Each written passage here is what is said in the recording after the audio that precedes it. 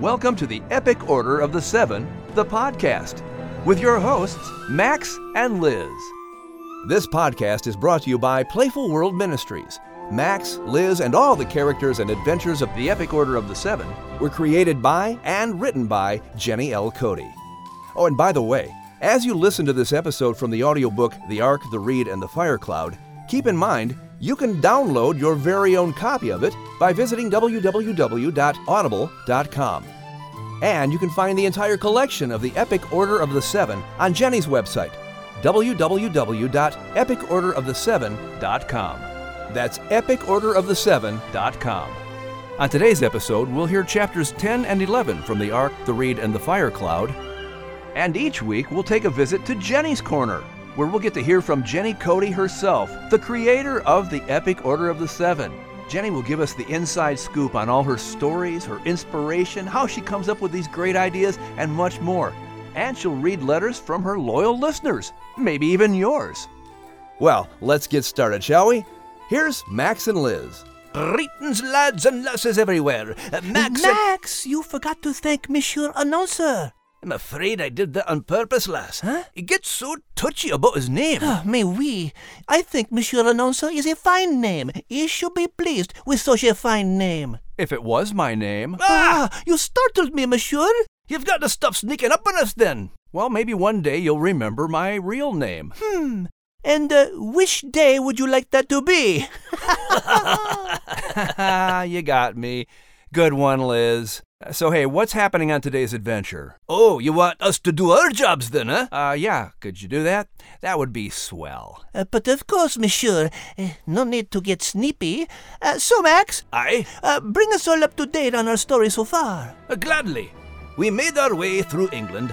Myself, Al, the big orange kitty, and Kate, the bonny lass, ooh la la. Moving forward. Well, that's just it, lass. Moving forward were a problem, for we were staring straight at the sea. A huge body of water. And Maximilian Braveheart here is not a big fan of water. Huh? All right, Kitty, you made your point. And crossing it were going to be the only way to follow the fire cloud.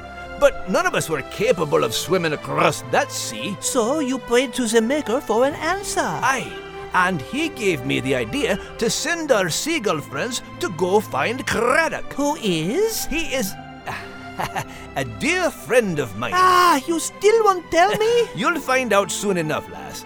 But all this to say, that facing all that water weren't easy then. It weren't no day at the beach. Au contraire, mon ami. That's exactly what it was. A day at the beach. Chapter 10. The Perfect Rock Jetty. Kate and Al saw Crinan and Bethu take off flying toward the setting sun in the west. Al yawned and stretched out on the sand, clearly ready for sleep. Kate was curious and started walking over to where Max sat, looking at the two gulls in the distance. He looked up at her with a big grin on his face. What is going on, Max? Asked Kate. I think I found a way across the sea, answered Max, but I don't want to tell you just yet what it is. Now, why would you be keeping it from us then? Answered Kate. I need you to trust me, Kate. I know what I'm doing, I think, answered Max. I have to be extra careful with Al. He is a true scaredy cat, and this idea will be sort of hard for him to take. Well, I'm not a scaredy cat. I can handle it, Max. Tell me, pleaded Kate. Max sat there and looked into the soft eyes of this beautiful little dog. How could he resist those eyes? After traveling so long with Al, he wasn't used to being around a brave animal on this journey. Perhaps Kate could handle it. After all, she had made the journey all the way from Scotland alone. She was a strong-willed creature. Still, he didn't want to concern her before it was time. Plus, he wanted to make sure the plan was going to work. Well, let me think about it. But you can help me find a rock jetty in the morning. We're going to need one, replied Max. What's a rock jetty? Kate asked, cocking her head. It's a bunch of rocks that sit above the water way out into the sea, Max explained. "You better get some good sleep now, lass. I'll guard things while you get settled, and I'll be nearby all night," said Max, now getting tired himself. Kate, although miffed that Max didn't want to tell her about the plan, felt glad she could at least help with part of it. And because he was so thoughtful making sure she was kept safe, Kate knew she could trust Max completely. "Good night, Max. I'm glad I met you today," said Kate, smiling. "Good night, bonny lass. It were a grand day," said Max. The little Westie lay down next to the rocks while Max kept an eye out on the horizon. The fire cloud lit the night sky over the sea. Max had never seen anything more beautiful. That is, of course, besides Kate. Max nudged Kate as the sun was making its way over the eastern sea. "Wake up, lass." Kate slowly opened her eyes to see Max smiling at her. "It's a bonny day," he said. Kate got up and stretched. "Good morning, Max. It is a beautiful day." "Aye, let's get going to find that rock jetty," said Max. Max and Kate left Al snoring soundly on the sand. They walked down the beach about 2 miles and talked as they looked for a rock jetty. "Al says you talked to the maker. He also told me about your friend Gilliman." "Aye, lass. Gilliman were me best friend. He taught me about the maker and the ways of life since I were a pup." "Aye, the maker helped me on me journey alone. He also led me to meet you," said Kate, blushing when she realized she actually said what she had been silently thinking. Max smiled at Kate, making her feel self-conscious. Tell me about Gilliman," requested Kate, changing the subject. Max told Kate all about Gilliman and their wonderful times in the glen. They walked along the beach, talking until they had reached an outcropping of rocks going out far into the water. All along the jetty the waves crashed, sending sea spray to cover the rocks. The water swirled around the base of the rocks, creating foam on top of the water that rolled into shore. The jetty extended 50 yards into the sea. It was exactly what Max was looking for. "This is it, Kate. This rock jetty will work. It's perfect. Come on, let's go get Al," exclaimed Max. Kate thought it was endearing to see Max get so excited about things. His Scottish brogue got thicker and his eyes got brighter.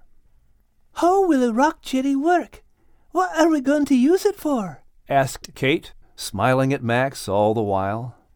"You'll see," said Max as they ran back down the beach. Kate was somewhat frustrated now. She was confused and didn't understand what good could possibly come from the rock jetty to help them across the sea. Max wasn't talking. Kate was headstrong and didn't like taking no for an answer. She decided to race Max, just to challenge him. She wanted to see if Max could keep up with her. Kate went running fast ahead before Max knew what was happening. Max, not wanting to be outdone by a girl, picked up his pace. Max was growling under his breath. "There's no way I'm going to let this lass, pretty though she may be, get ahead of me." Kate looked behind and giggled as Max tried to reach her. A flock of sandpipers on the beach scurried into the air as Kate ran right into them. They circled around and flew right in Max's way. Kate was so light on her feet that Max never stood a chance catching her. Soon they were back at the beach where Al lay sleeping. Both dogs were panting. They were having fun, enjoying the sheer delight of the other's company. "Aye, you're a stubborn one, lass. I have no doubt you can handle anything that comes your way. You can certainly keep me on me paws, that's for sure," said Max, exhausted. Kate jumped into the water to cool off, allowing the waves to splash over her fur. "Whee! The water feels grand, Max. Come on in," shouted Kate. No thanks, Kate. I'll get cooled off enough here by the water's edge," replied Max. Kate was puzzled as to Max's seeming aversion to water. Max spied a sand crab crawling on his reed and took off running. "Get away from me, reed, you wee beast," he growled. The crab darted into its cavernous hole out of sight. Max picked up his reed and brought it over to the water's edge. "Is that your reed? The one that talked to you, then?" asked Kate. "Aye. This reed has helped me out of tight spots, so it's special to me. I don't want a pesky crab trying to get inside it, then," replied Max. Kate came out of the water and shook from head to toe. Sea spray went all over Max. "Thanks, lass," Max said sarcastically.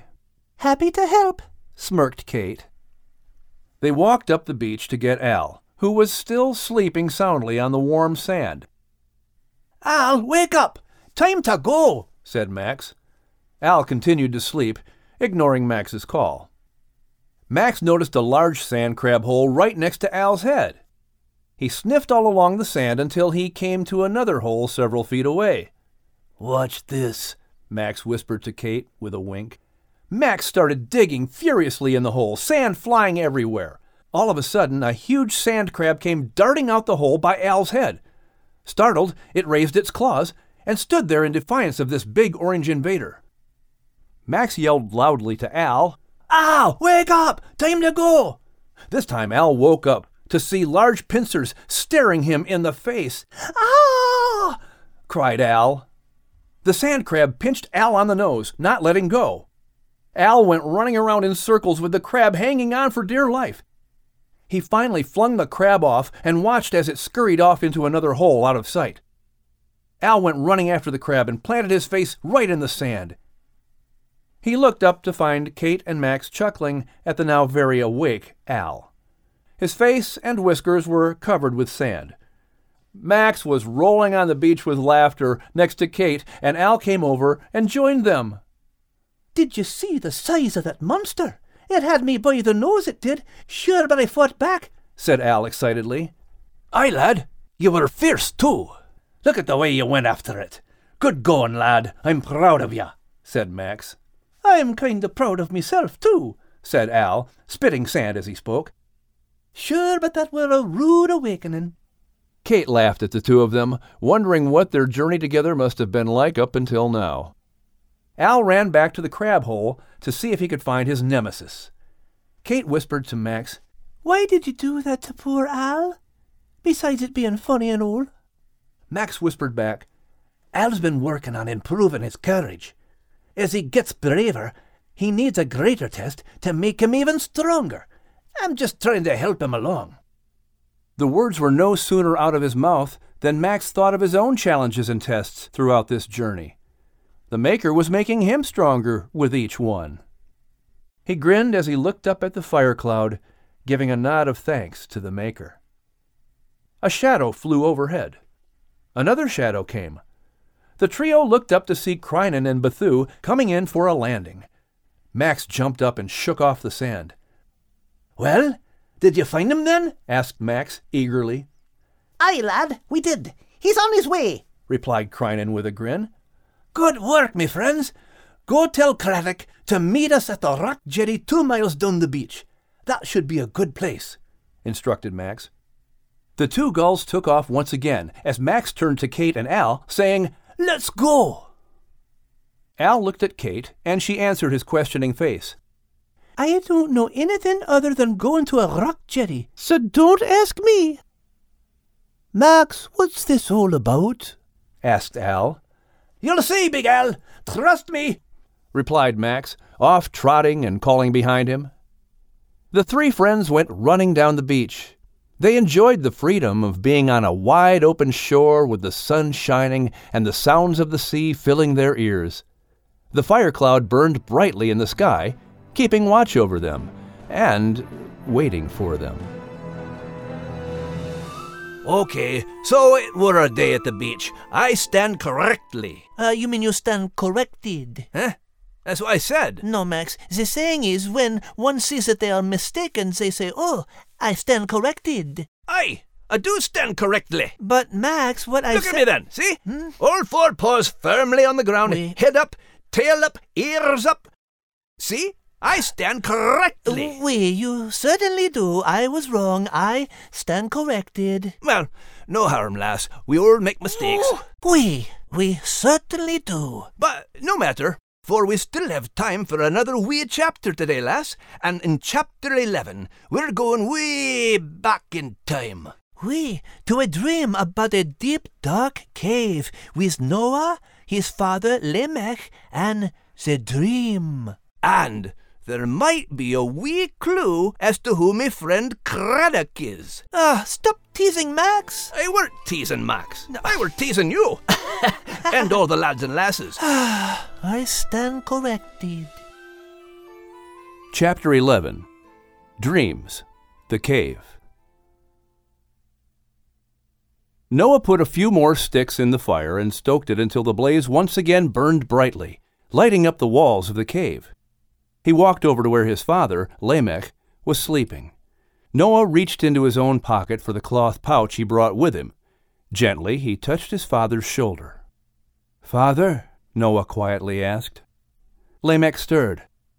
"Father, Ada has fixed you some food." Lamech opened his eyes. Slowly, he struggled to sit up while Noah helped him turn slightly to prop his back against the cave wall. Noah then unwrapped some bread and pulled a skin of water from his belt. "Did you have a good sleep?" Lamech nodded and smiled. "Dreams of my youth." Lamech touched the raindrop mark on his cheek and began to remember his dream. A very old Adam and a young Lamech walk along a well-worn path. Adam uses his torch as a walking stick. "Are we going to the cave? Can we? Can we? Please, great father, can we please go to the cave?" young Lamech begs. Adam grimaces at the exuberance of the young boy. "Lamech, I told you we are going to the cave." "Do I finally get to see? Do I? Do I get to see?" Lamech keeps pleading when Adam suddenly stops in his tracks. "Lamech, we are here," Adam says as he pulls back some branches to reveal an opening to a cave. Adam lights 2 torches that had been hidden in the bushes. He hands one torch to young Lamech, and the two enter the cave. Adam walks slowly, cautiously, watching his steps. The boy respectfully follows slowly behind. "It is not too far. Just around this rock," Adam instructs the young boy. They round the rock, and with the 2 torches burning bright, the walls of the cave light up with thousands of hand-drawn pictures. Lamech steps up to the nearest drawing, holding his torch close so that he might see the detail. He runs his fingers over the picture in awe. He moves to another picture and does the same, studying and admiring in awe. "You were right, great father. These are unimaginable. I have never seen animals like this," Lamech exclaims excitedly. Adam looks thoughtfully at the pictures. "Some of these I have not seen since I named them." "What is this, Father Adam?" Lamech asked, pointing to the cave wall. Adam steps over and recognizes the drawing of an ostrich. "That is a strange one. It thinks it can fly and roars like a lion. It's an ostrich." "And this?" Lamech continues, pointing down the wall. "Bear, otter, kangaroo, and crab." Adam names as Lamech points. "And this? Is it as big as your drawing, great father?" "That is one I only saw once. The day that I named it. That is a whale," Adam said, marveling at the enormous creature on the wall. Lamech holds up his torch and looks around the enormous cave filled with years and years of drawings. "Great father, how long can we stay here?" "Now that you know, you will have years to spend here," Adam replies, squeezing the young boy's shoulder. Lamech smiles and spins around, scanning the thousands of drawings. He returns his gaze to the large one he'd been studying. "Whale." "Ooh, I think I know who Craddock is." "How about you lads and lasses, then? Did ye pick up on the wee clue, too? Well, be listening next week, and you'll be getting your answer." And speaking of answers, it's time for the lady with all the answers, Miss Jenny Cote. Time for another Jenny's Corner. "Hello, Miss Jenny. Hey, Max and Liz.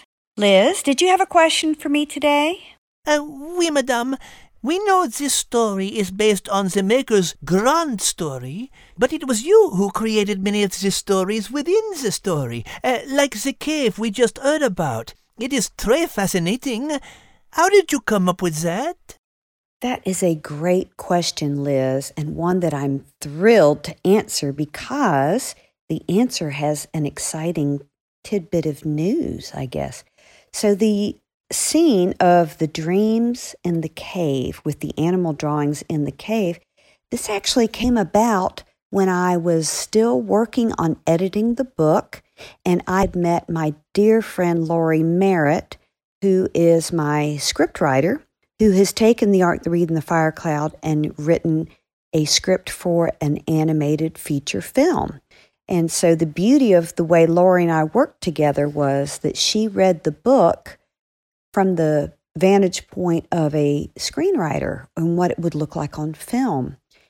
And she would come up with some great ideas that I would then incorporate into the book before the book was released. And this particular scene of the drawings in the cave was really her idea as we brainstormed on it. And it's going to be so exciting to see this on the big screen, and we hope and we pray it will happen sooner rather than later. We have worked on this for, a dozen years.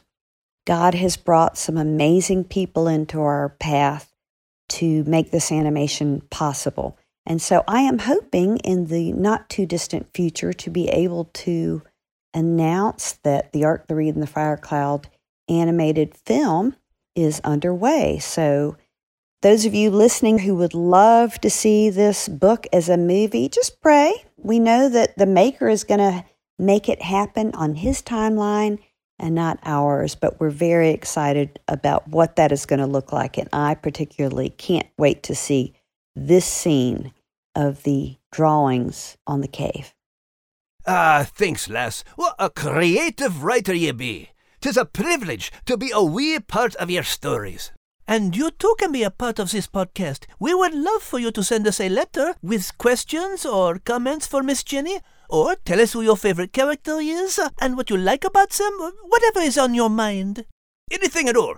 We want you to be a part of the podcast with us then. Just send us an email. Write to Jenny at epicorderaoftheseven.com. Right, announcer right, sir? Right, Max. That's Jenny at epicorderaoftheseven.com. And as Max and Liz hinted earlier, on our next podcast, we'll find out all about Craddock. Let's see if you've already got it figured out, all right?